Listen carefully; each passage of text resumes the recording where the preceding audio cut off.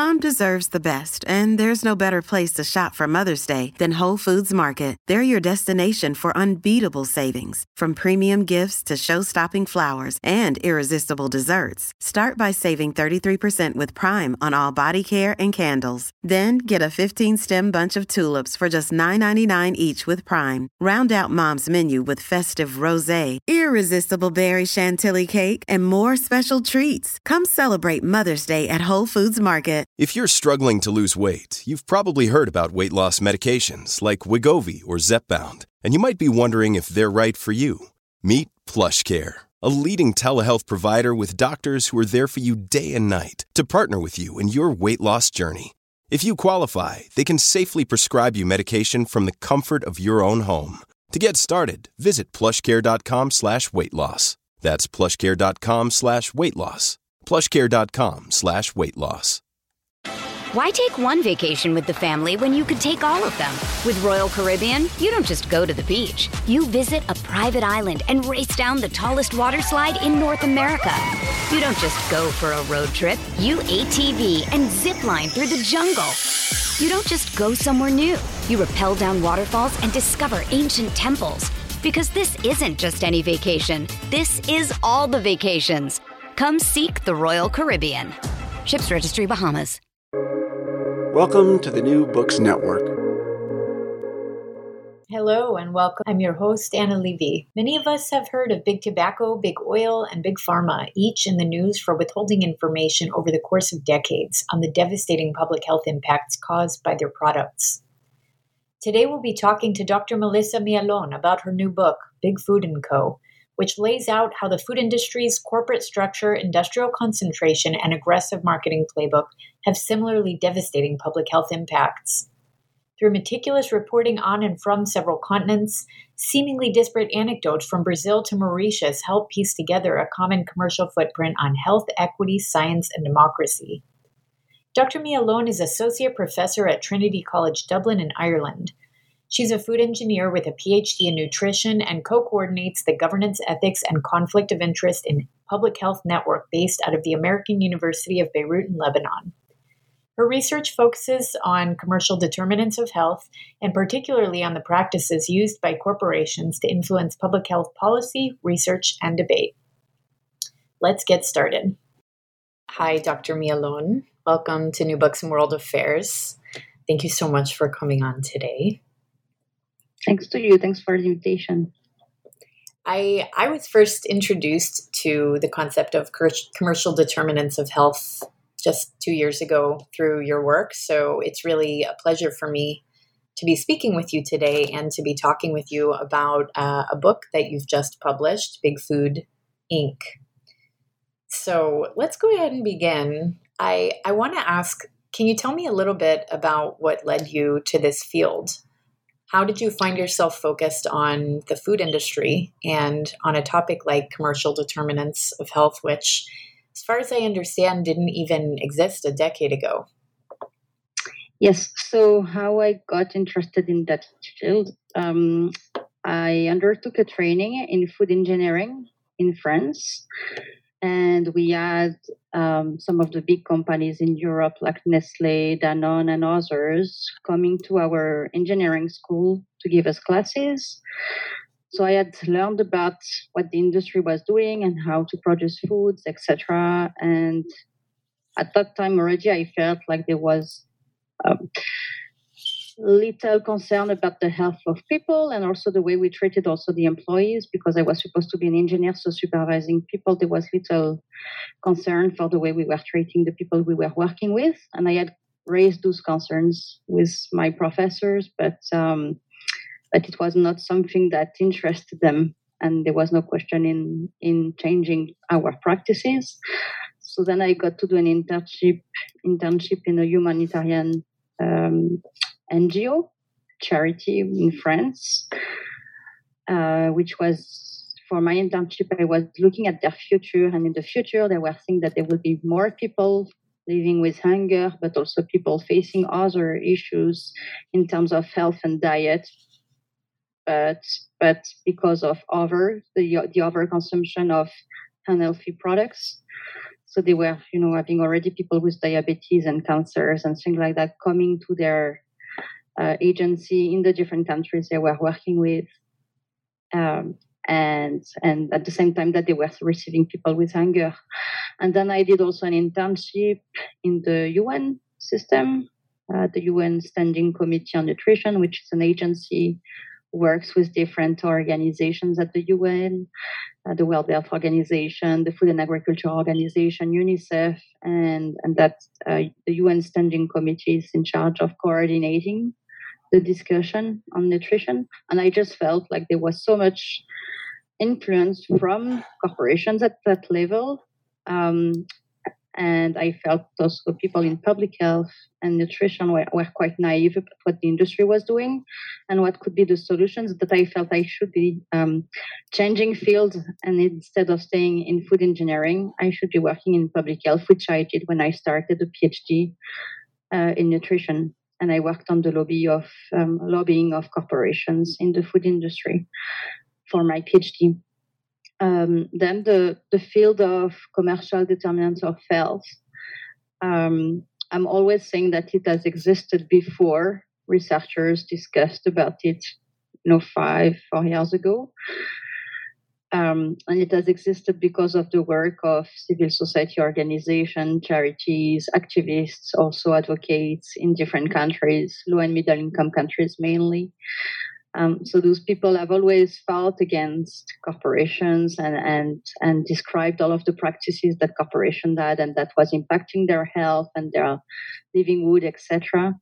So, and there are organizations like Corporate Accountability, FIAN International, and others who have done a great job. What we did in research perhaps differently is that we have discussed those things in terms of academic writing and how that discussion sits in the academic literature. So there were discussions in social science, for example, in public health as well, political science. And we are saying that there is a broad scope of practices by different corporations. So I was working on the food industry, then worked on the alcohol industry. I have colleagues who have worked on the tobacco or pharma industry, big oil, etc. And we know that they are all using more or less the same practices to influence our politicians, to influence the science behind their products and other things. And their products themselves are also very, very similar. So as a food engineer, for example, many of my colleagues who did the same masters as me now work in the pharma industry or in the alcohol industry. So on that side, on the industry side, once you know how to work in marketing or in formulation or in processing, then you can use your knowledge to any kind of industry. And I felt that was something we weren't understanding in public health, that all of those industries are very similar. They use very similar practices. And we were afraid to say that because tobacco is somehow seen as a pariah, as using different practices and perhaps a bit more aggressive than the others, but then they are not really more aggressive. They are just, it's just that we knew what they were doing because we have internal documents from them. We have more information from them, but I don't think they're any different from the other industries I've studied. There's a lot in there, and I want to start with the title of the book, Big Food.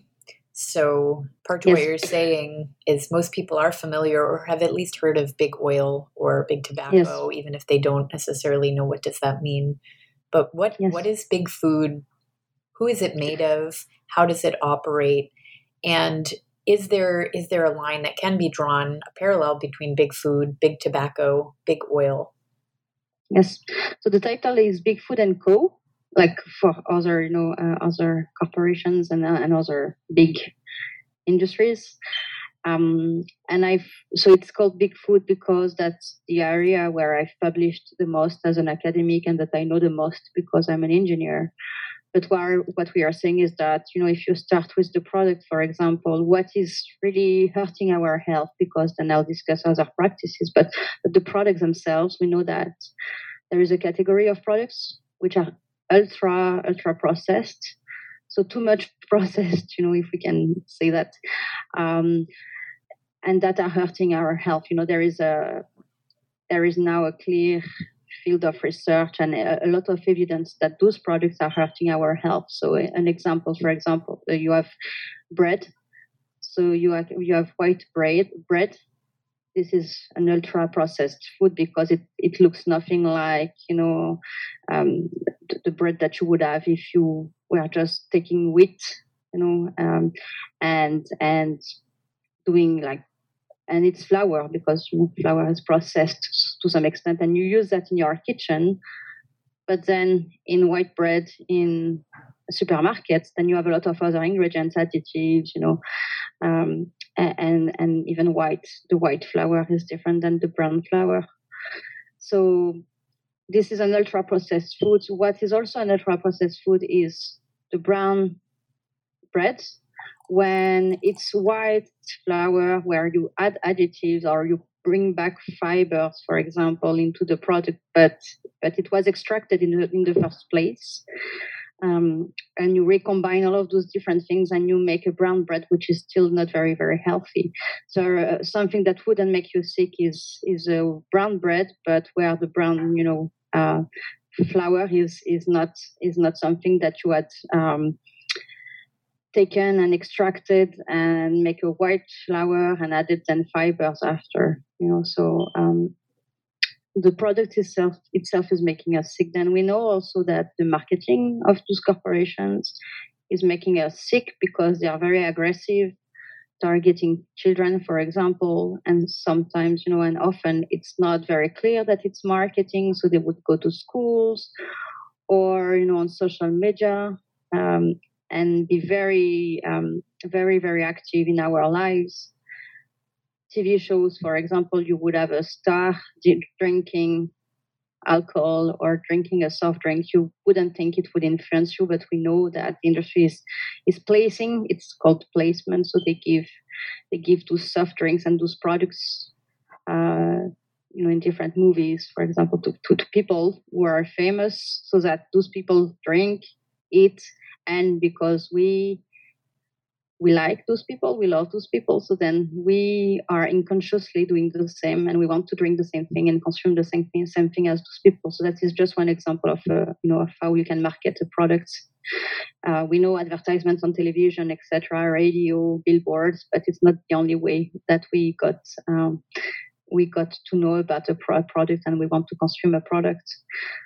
And then my expertise is really on the political practices of those corporations. How do they try to go and talk with our governments? So it could be directly lobbying, as we know, so going to the Congress and talking with our politicians, also funding political parties and elections. But it's also you also have other forms of influence, with people from a company going to work in the government, for example, and or someone from the government going to work in a company. So then the person from the government still has her contact or his contact in the government. It's easy to push for the interest of your company with the government if you have someone who used to work there.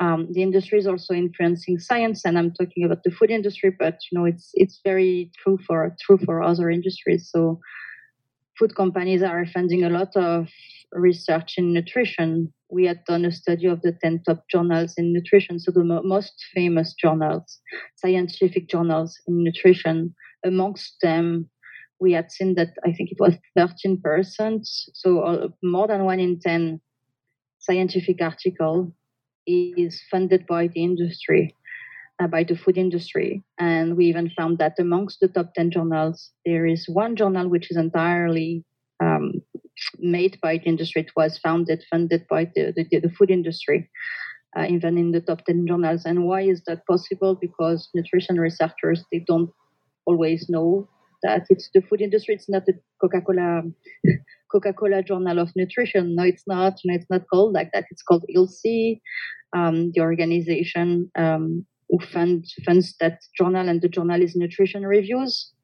So nutrition review sounds like something independent, but in fact it's funded by ILSI. ILSI itself, if you look at who funds it, then it's Nestle, Coca-Cola, and all of the other big companies. So it's difficult for someone who works in nutrition to know, trace back all of those links to the food industry, but in reality they are here. Beyond the influence on nutrition and on the science of nutrition, the influence on our politicians, those corporations are also very good at going to communities, vulnerable communities in particular, where the government is not always present. So they will develop activities, different initiatives for kids, for example, and it looks great. You can have sports camps, for example, from McDonald's or Coca-Cola. It looks great because sometimes it's the only opportunity for those children to play and have physical activity. But in fact, the industry is there in those communities not because they like them or want to help them, but because those are a potential market for the industry. So on those activities, on those camps, you will have the logo of the company everywhere. So then it's there in your mind. And when you go to the supermarket, the company has done great things for you. So if you have to choose between different soft drinks, for example, you will take the one where you can remember the logo and what the company has done for you. And once you go out of poverty, once you get a little bit more money, then the company is hoping that you will continue to buy their products. And then if we continue, so we have the products, the political, scientific influence on communities. There is also that framing. Corporations are in the food industry and other industries are very good also at blaming people for getting, fat or for being obese or having obesity, as I prefer to say. So they are always blaming people for things that we should be blaming the industry for, because if those ultra-processed products that I've discussed about were not present in supermarket, or somehow if there were some restrictions on their sales or the way they advertise those products, then we wouldn't be so sick. We would have, a choice between different products, but products that are not making us sick. So the industry is also very good at framing things in a way that doesn't blame the industry itself, but blame people for being sick. And at the end of, after that, those different practices, there is also our economic and political system, which is very favorable to companies. So even if we were voting for different people, even if we were putting some constraints on some of those different activities, trying to improve the products, we live in a neoliberal economy, which is supporting corporations, and corporations are also pushing for that system to stay in place. So in any way, even if we were changing things, as long as we don't really change our system, those things will remain more or less the same. And this is also what we speak about when we discuss the commercial determinants of health. So how our own system is also making us sick.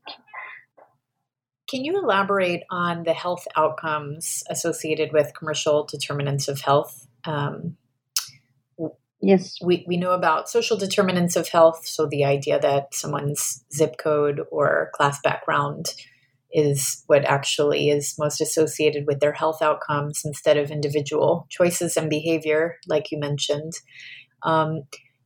What are some of, you mentioned obesity, what are some of the other population health outcomes in different countries, actually? And what is this idea that they're commercially determined? What could it look like for those health outcomes to not be commercially determined, for example? Yeah. So if we talk, diabetes, for example, diabetes is also determined by, and it's an health outcome from those commercial determinants of health. So you have diabetes, cancers. If I just, speak about the food industry, but then, you have corporations also with cars, automobile industry, for example, that causes accidents. alcohol, which is another sector where I work. The more you drink alcohol, the more you have risks of developing cancers, which the industry doesn't want you to know. But beyond those cancers, you also have violence, that is also led by the drinking of alcohol. And we know, if I could just give examples, so in Australia, for example, in those rural communities with indigenous people, I was once told that in those communities, a colleague had found products that were forbidden to be sold in Australia because of, they were not safe enough. The quality of them was very, very poor, and those were products that were supposed to be sold from Australia sent to China. So it's a different question, sending products to another country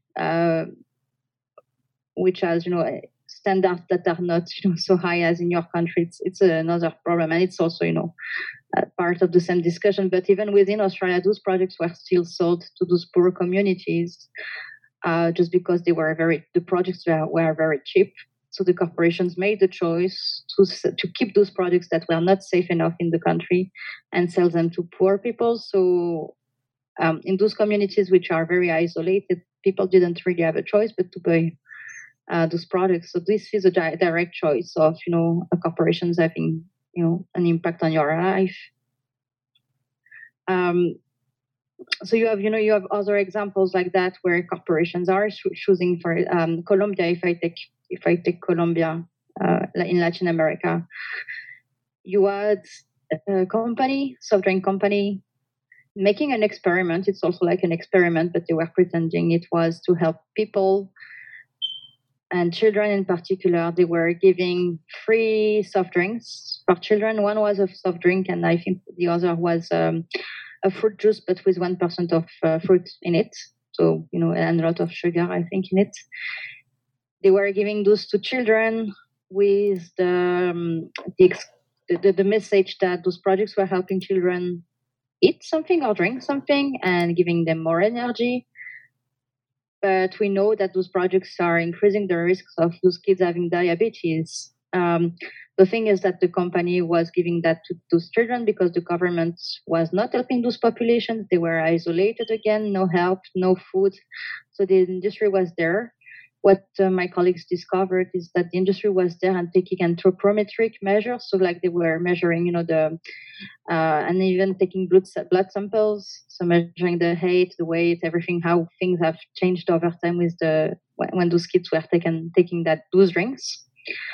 And it was for advertising the products as making people more energized, and in other parts of Colombia they wanted to do that with a kind of scientific backup for that. So making those experiments on those kids without any ethical approval or anything, and the kids were just drinking those soft drinks during the day. That was the only thing that they had. So it's very difficult because often it's vulnerable populations who suffer the most from diabetes, cancers, and other health issues, health outcomes.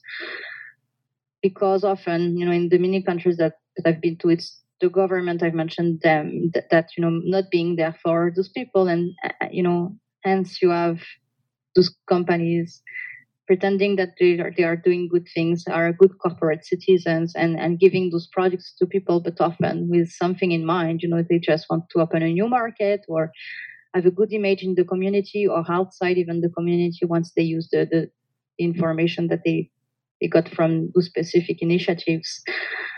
But it's often children, women, indigenous people, and the poorest segments of the population who suffer the most and who will pay the most because those corporations are trying to push for their products in those communities. Hey, it's Kaylee Cuoco for Priceline. Ready to go to your happy place for a happy price? Well, why didn't you say so? Just download the Priceline app right now and save up to 60% on hotels. So whether it's Cousin Kevin's Kazoo Concert in Kansas City, go Kevin, or Becky's Bachelorette Bash in Bermuda, you never have to miss a trip ever again. So download the Priceline app today. Your savings are waiting. Go to your happy place for a happy price. Go to your happy price, Priceline. Why take one vacation with the family when you could take all of them? With Royal Caribbean, you don't just go to the beach. You visit a private island and race down the tallest water slide in North America. You don't just go for a road trip. You ATV and zip line through the jungle. You don't just go somewhere new. You rappel down waterfalls and discover ancient temples. Because this isn't just any vacation. This is all the vacations. Come seek the Royal Caribbean. Ships Registry, Bahamas. Can you elaborate? Can you give a few more examples? You've been pretty intentional, it seems, with co-producing research in regions that where this research is being done by social movements, by community organizations, and the academic research on this topic isn't quite as strong yet. So can you talk about the choice to spend more of your time co-producing research in different parts of the world? I know you've been in Colombia, in Brazil, I think in South Africa.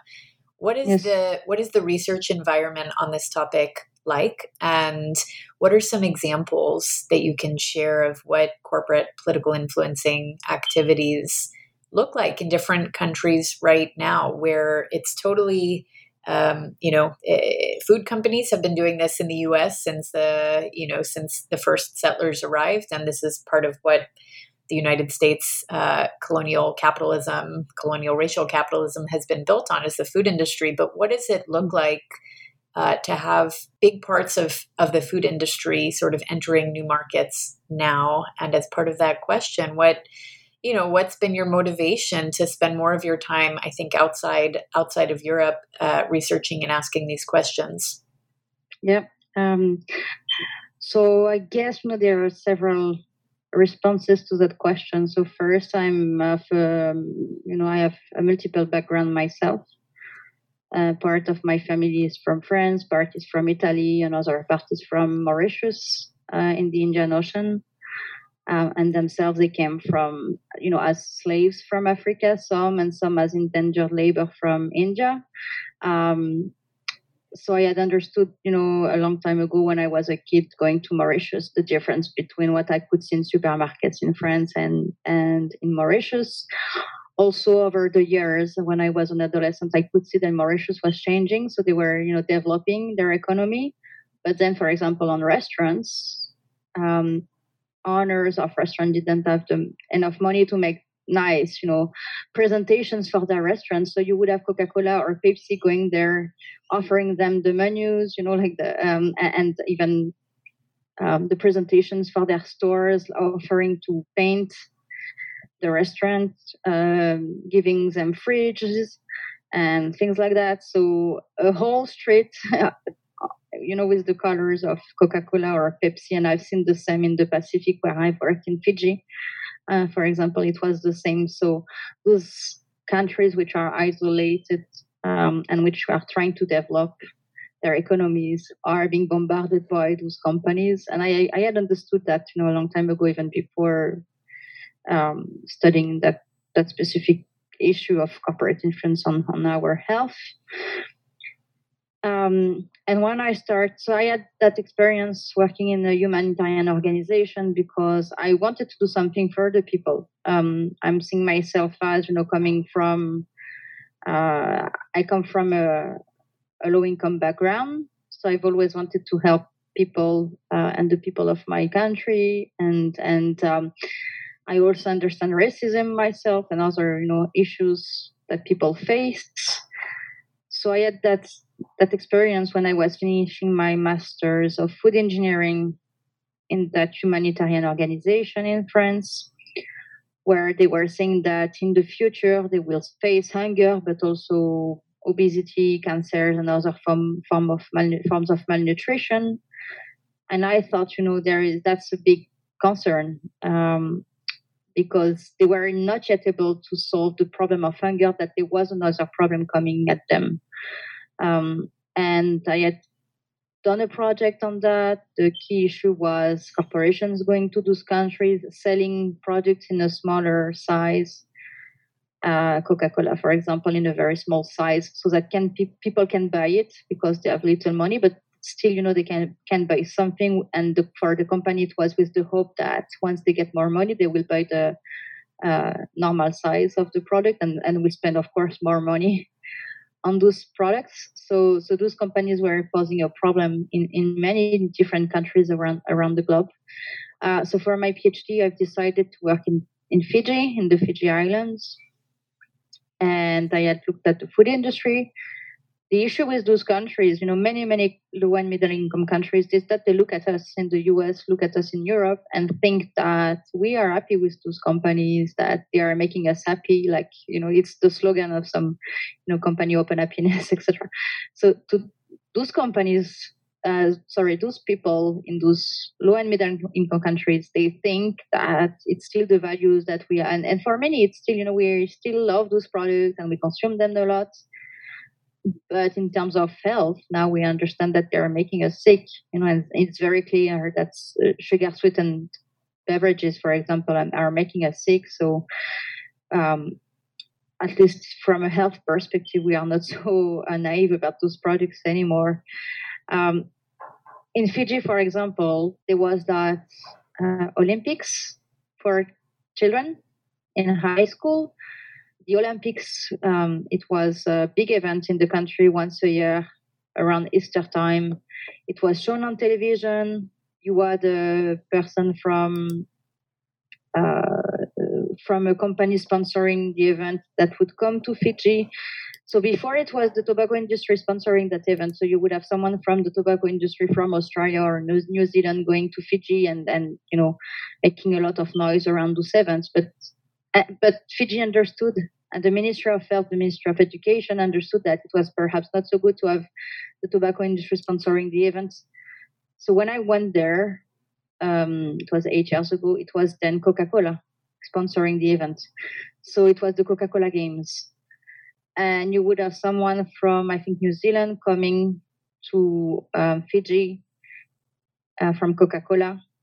She would go with the children between one Coca-Cola factory to the other with the flame, like in the Olympics, the flames with the color and the brand of Coca-Cola. So it was a bit, crazy to see that, because at that time in Australia, in Europe, in the US, we already had the discussion that, perhaps it was not best to have Coca-Cola sponsoring physical activity programs and putting their brands everywhere around children. But Fiji was not understanding that. They understood that, tobacco was an issue, but why would they not receive money from Coca-Cola, and why not, Coca-Cola sponsoring those events? Because that's the message that we gave them, before. Like, we had done so much of those programs with the food industry before in our own countries, that low and middle income countries just look at us and think it's good. So in those countries, also the issues that I have worked in Latin America, then, South Africa, as you mentioned, and other countries, the issues that those, like the political influence, for example, lobbying, donations to political parties, even just, emails sent from the industry to policymakers, those are not made transparent. So in our countries, we have, there are not everything is perfect, but at least we have some transparency around what is happening, so we can criticize or we can ask for change.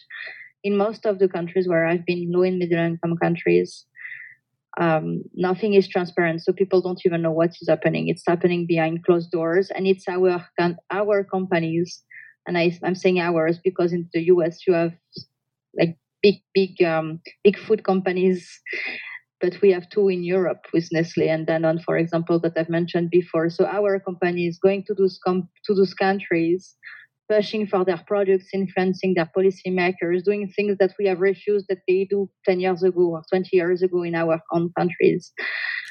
So because they can't do that anymore, like marketing to children or sponsoring certain events, then they do that in those poorest countries.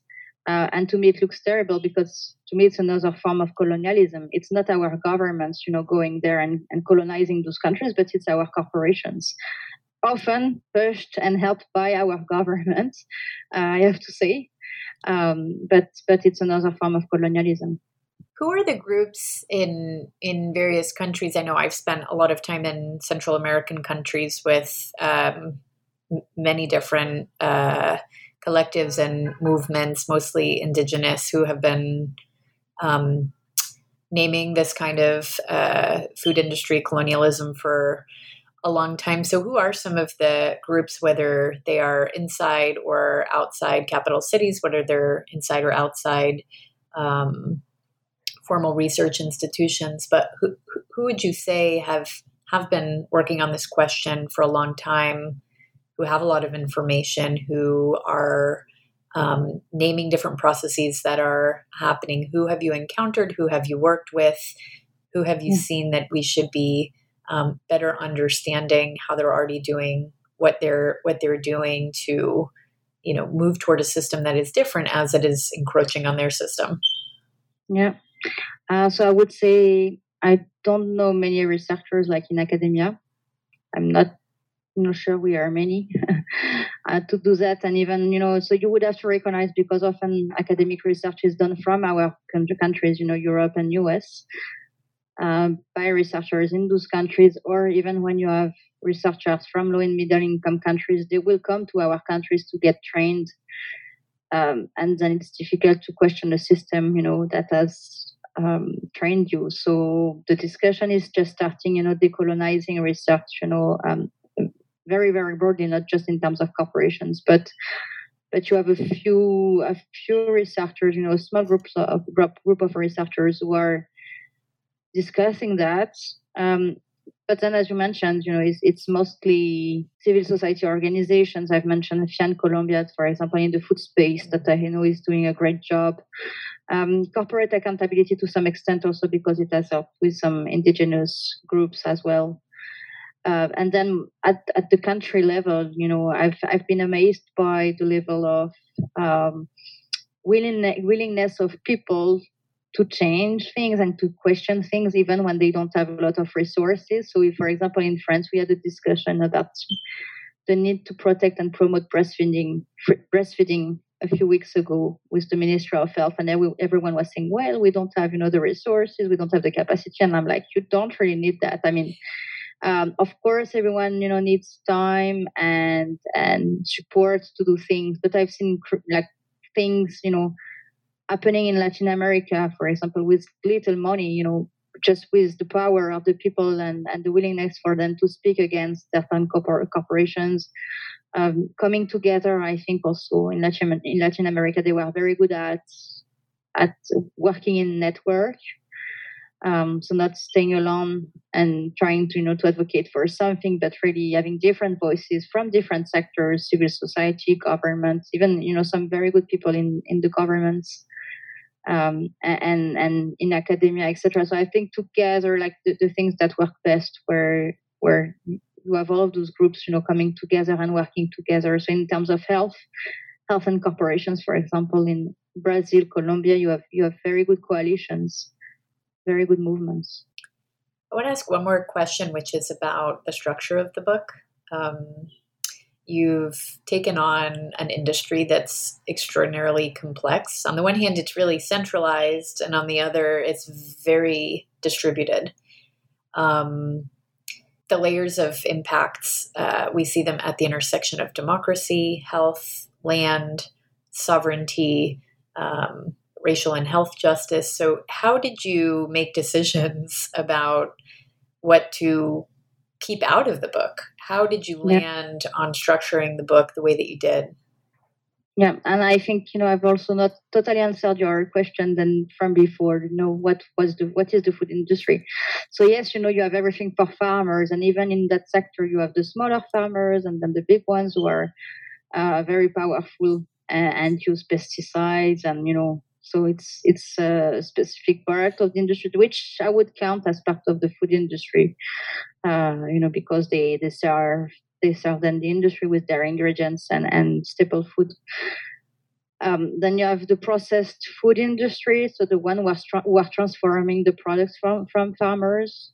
And after that, you have distribution, supermarkets, and even the marketing industry, the marketing sector, public relations also, to do those specific agencies, law firms, that are that some companies in the processed food industry can contract for specific aspects of their activities. So for my book, I really concentrated on the processed food industry. I've discussed supermarkets a little bit. I've discussed some of the specialized also firms a little bit, farmers as well to some extent, because I think that's where also we need to connect more, connect with our farmers, understand where our food comes from. I think it's, some typical, message that we hear more and more, but it's so true that, if there was a little bit less disconnection between us and the food and the people who grow our food before it's processed, I think we will be in a better state with our food system. But then, from that processed food industry that I focused on, I really tried to unpack all of their activities, their products, and be as broad as I could. So, as I said, I've discussed the system, the neoliberal system. I've also discussed something that is a bit more sensitive, we call it philanthrocapitalism.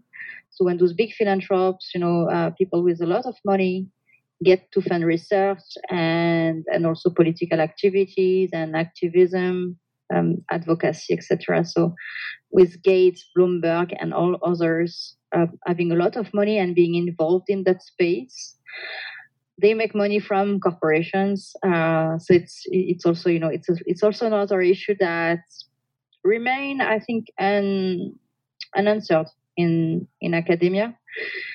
But just to say that the spectrum of activities that I have covered in the book is quite broad, even if, I couldn't, of course, cover everything. So it's like an introduction, I think, to the topic, understanding what are the commercial determinants of health with an illustration of what the food industry is doing, because this is where I've worked for, the past few years.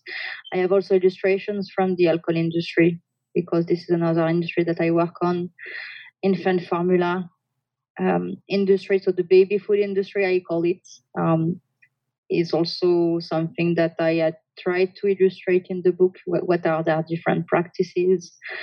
But then, it's opening also the discussion and trying to reflect on the fact that it's not just those elements in the food industry, it's not just the food industry, it's also other industries that are problematic. Yeah. What are you working on now? This is the the way that we tend to end all of the New Books Network interviews, and it sounds like this is one of the most appropriate times to ask the question, because if this book is just a beginning, it's very exciting to see where research on this topic goes, and not just research, but what I have followed in your work over the past few years, especially, is that it's research that is very translatable into regulation, or at least raises conversations quickly about regulation. Yes. They're contested conversations, but they go into that territory pretty quickly. So what is it that you're working on now, and where does what this book begins go from here? Yeah, so I mean, towards the end of the book, I had tried to give solutions to people. Because, of course, it could be depressing to understand that our system is making us sick, that, many corporations in the system are making us sick. And I was starting to get depressed after 10 years, working on different continents and just seeing the same things over and over again, even if it was different companies, not exactly the same practices, but you understand that, they are doing very similar things in different regions, different industries as well, because I've worked on alcohol, etc. So there is a space to continue doing that work, understanding what corporations are doing, because we haven't covered, of course, not all of the countries across the globe, not all of the companies, and the industry is very clever also at creating new strategies to influence our policymakers, to influence communities. But where I want to go with my research is very looking at solutions. So I'm looking at, for example, for my research now, we know that there are a few things that the government could be doing to try and protect its population. Any given government could have a good register of lobbyists, could have limits on donations to political parties, could have a law on how much time after having left his job a politician can then go and work in the industry, or so there is a buffer between the time he leaves and the time he works in the industry. So we know that there are different things that the government could be doing. What I'm doing is that I'm looking at a given government and trying to evaluate the level of implementation of those different solutions so that I can benchmark governments, and also giving a voice to the people in that discussion. So once we know where the government, perhaps it has 3 points out of 10 points that could have, if he was doing everything perfectly. So giving a voice to the people, asking them, what do you think should be done next? What should be the priority for your government? What should they be doing to try and protect the policy space from undue influence from corporations and to, protecting the people as well. So I'm doing that, also trying to help different civil society organizations who are thinking about that corporate influence on their activities. We know that there are some conflicts of interest policies, for example, put in place by some organizations, even professional associations, etc. The thing is that we don't know if those policies are working, if they're any useful. We don't know if sanctions are put in place, if people don't respect the policies.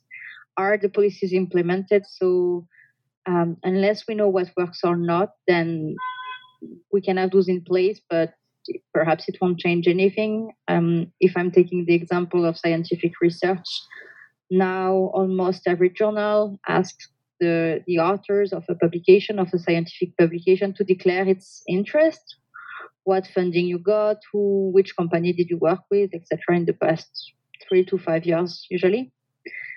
And we've done that for the past 15, 20 years. But so everything is more transparent now. Now we know that Coca-Cola and Nestle and others are funding research. But we don't really know if it has changed anything, to be more transparent. So those companies are still very much influencing research, are still very much paying for science to be on their side.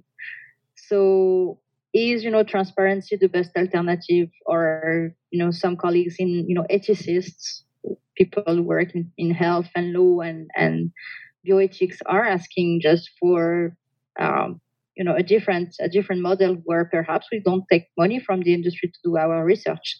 And perhaps that would be more useful than just having a policy, where we declare our interest, but then it does nothing to protect our research from the influence of corporations.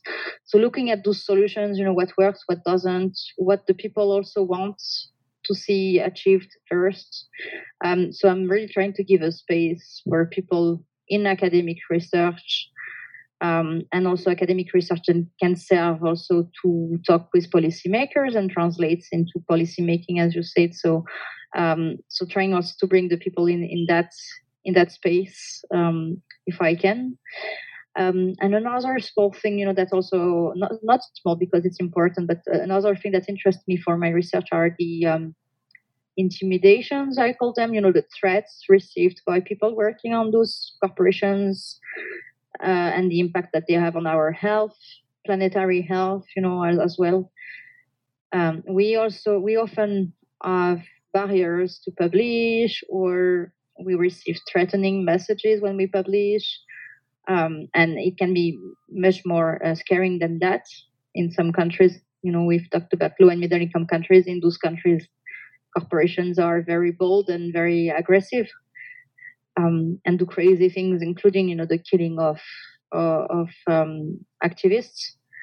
So with my research, I'm also trying to give a space to and having more knowledge about those intimidations that people are facing, and how can we collectively learn about them, and also how can we respond to those intimidations that we are receiving.